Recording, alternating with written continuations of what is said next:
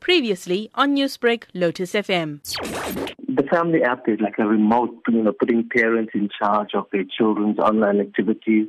It sets limits. It, locks down a child's computer once a limit has been reached.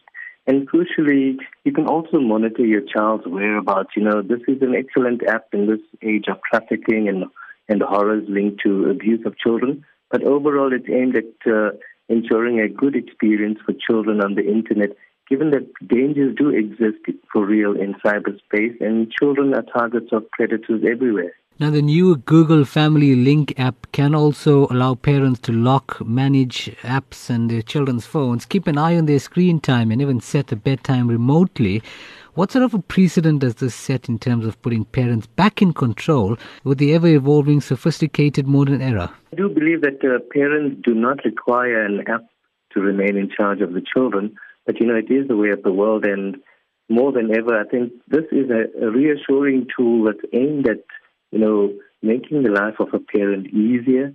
I think you have the ability to know what your child is up to on the internet. I think for me, the safety aspect of monitoring where your child is, at any given time to, go online and spot your child is a good thing for parents. And, safety cannot be overestimated. And I definitely think it's not about control so much, but it's about the reassuring, sense of safety that you have from this, and also ensuring that your child does not, spend too much time online on frivolous things, but is using the internet for real learning reasons.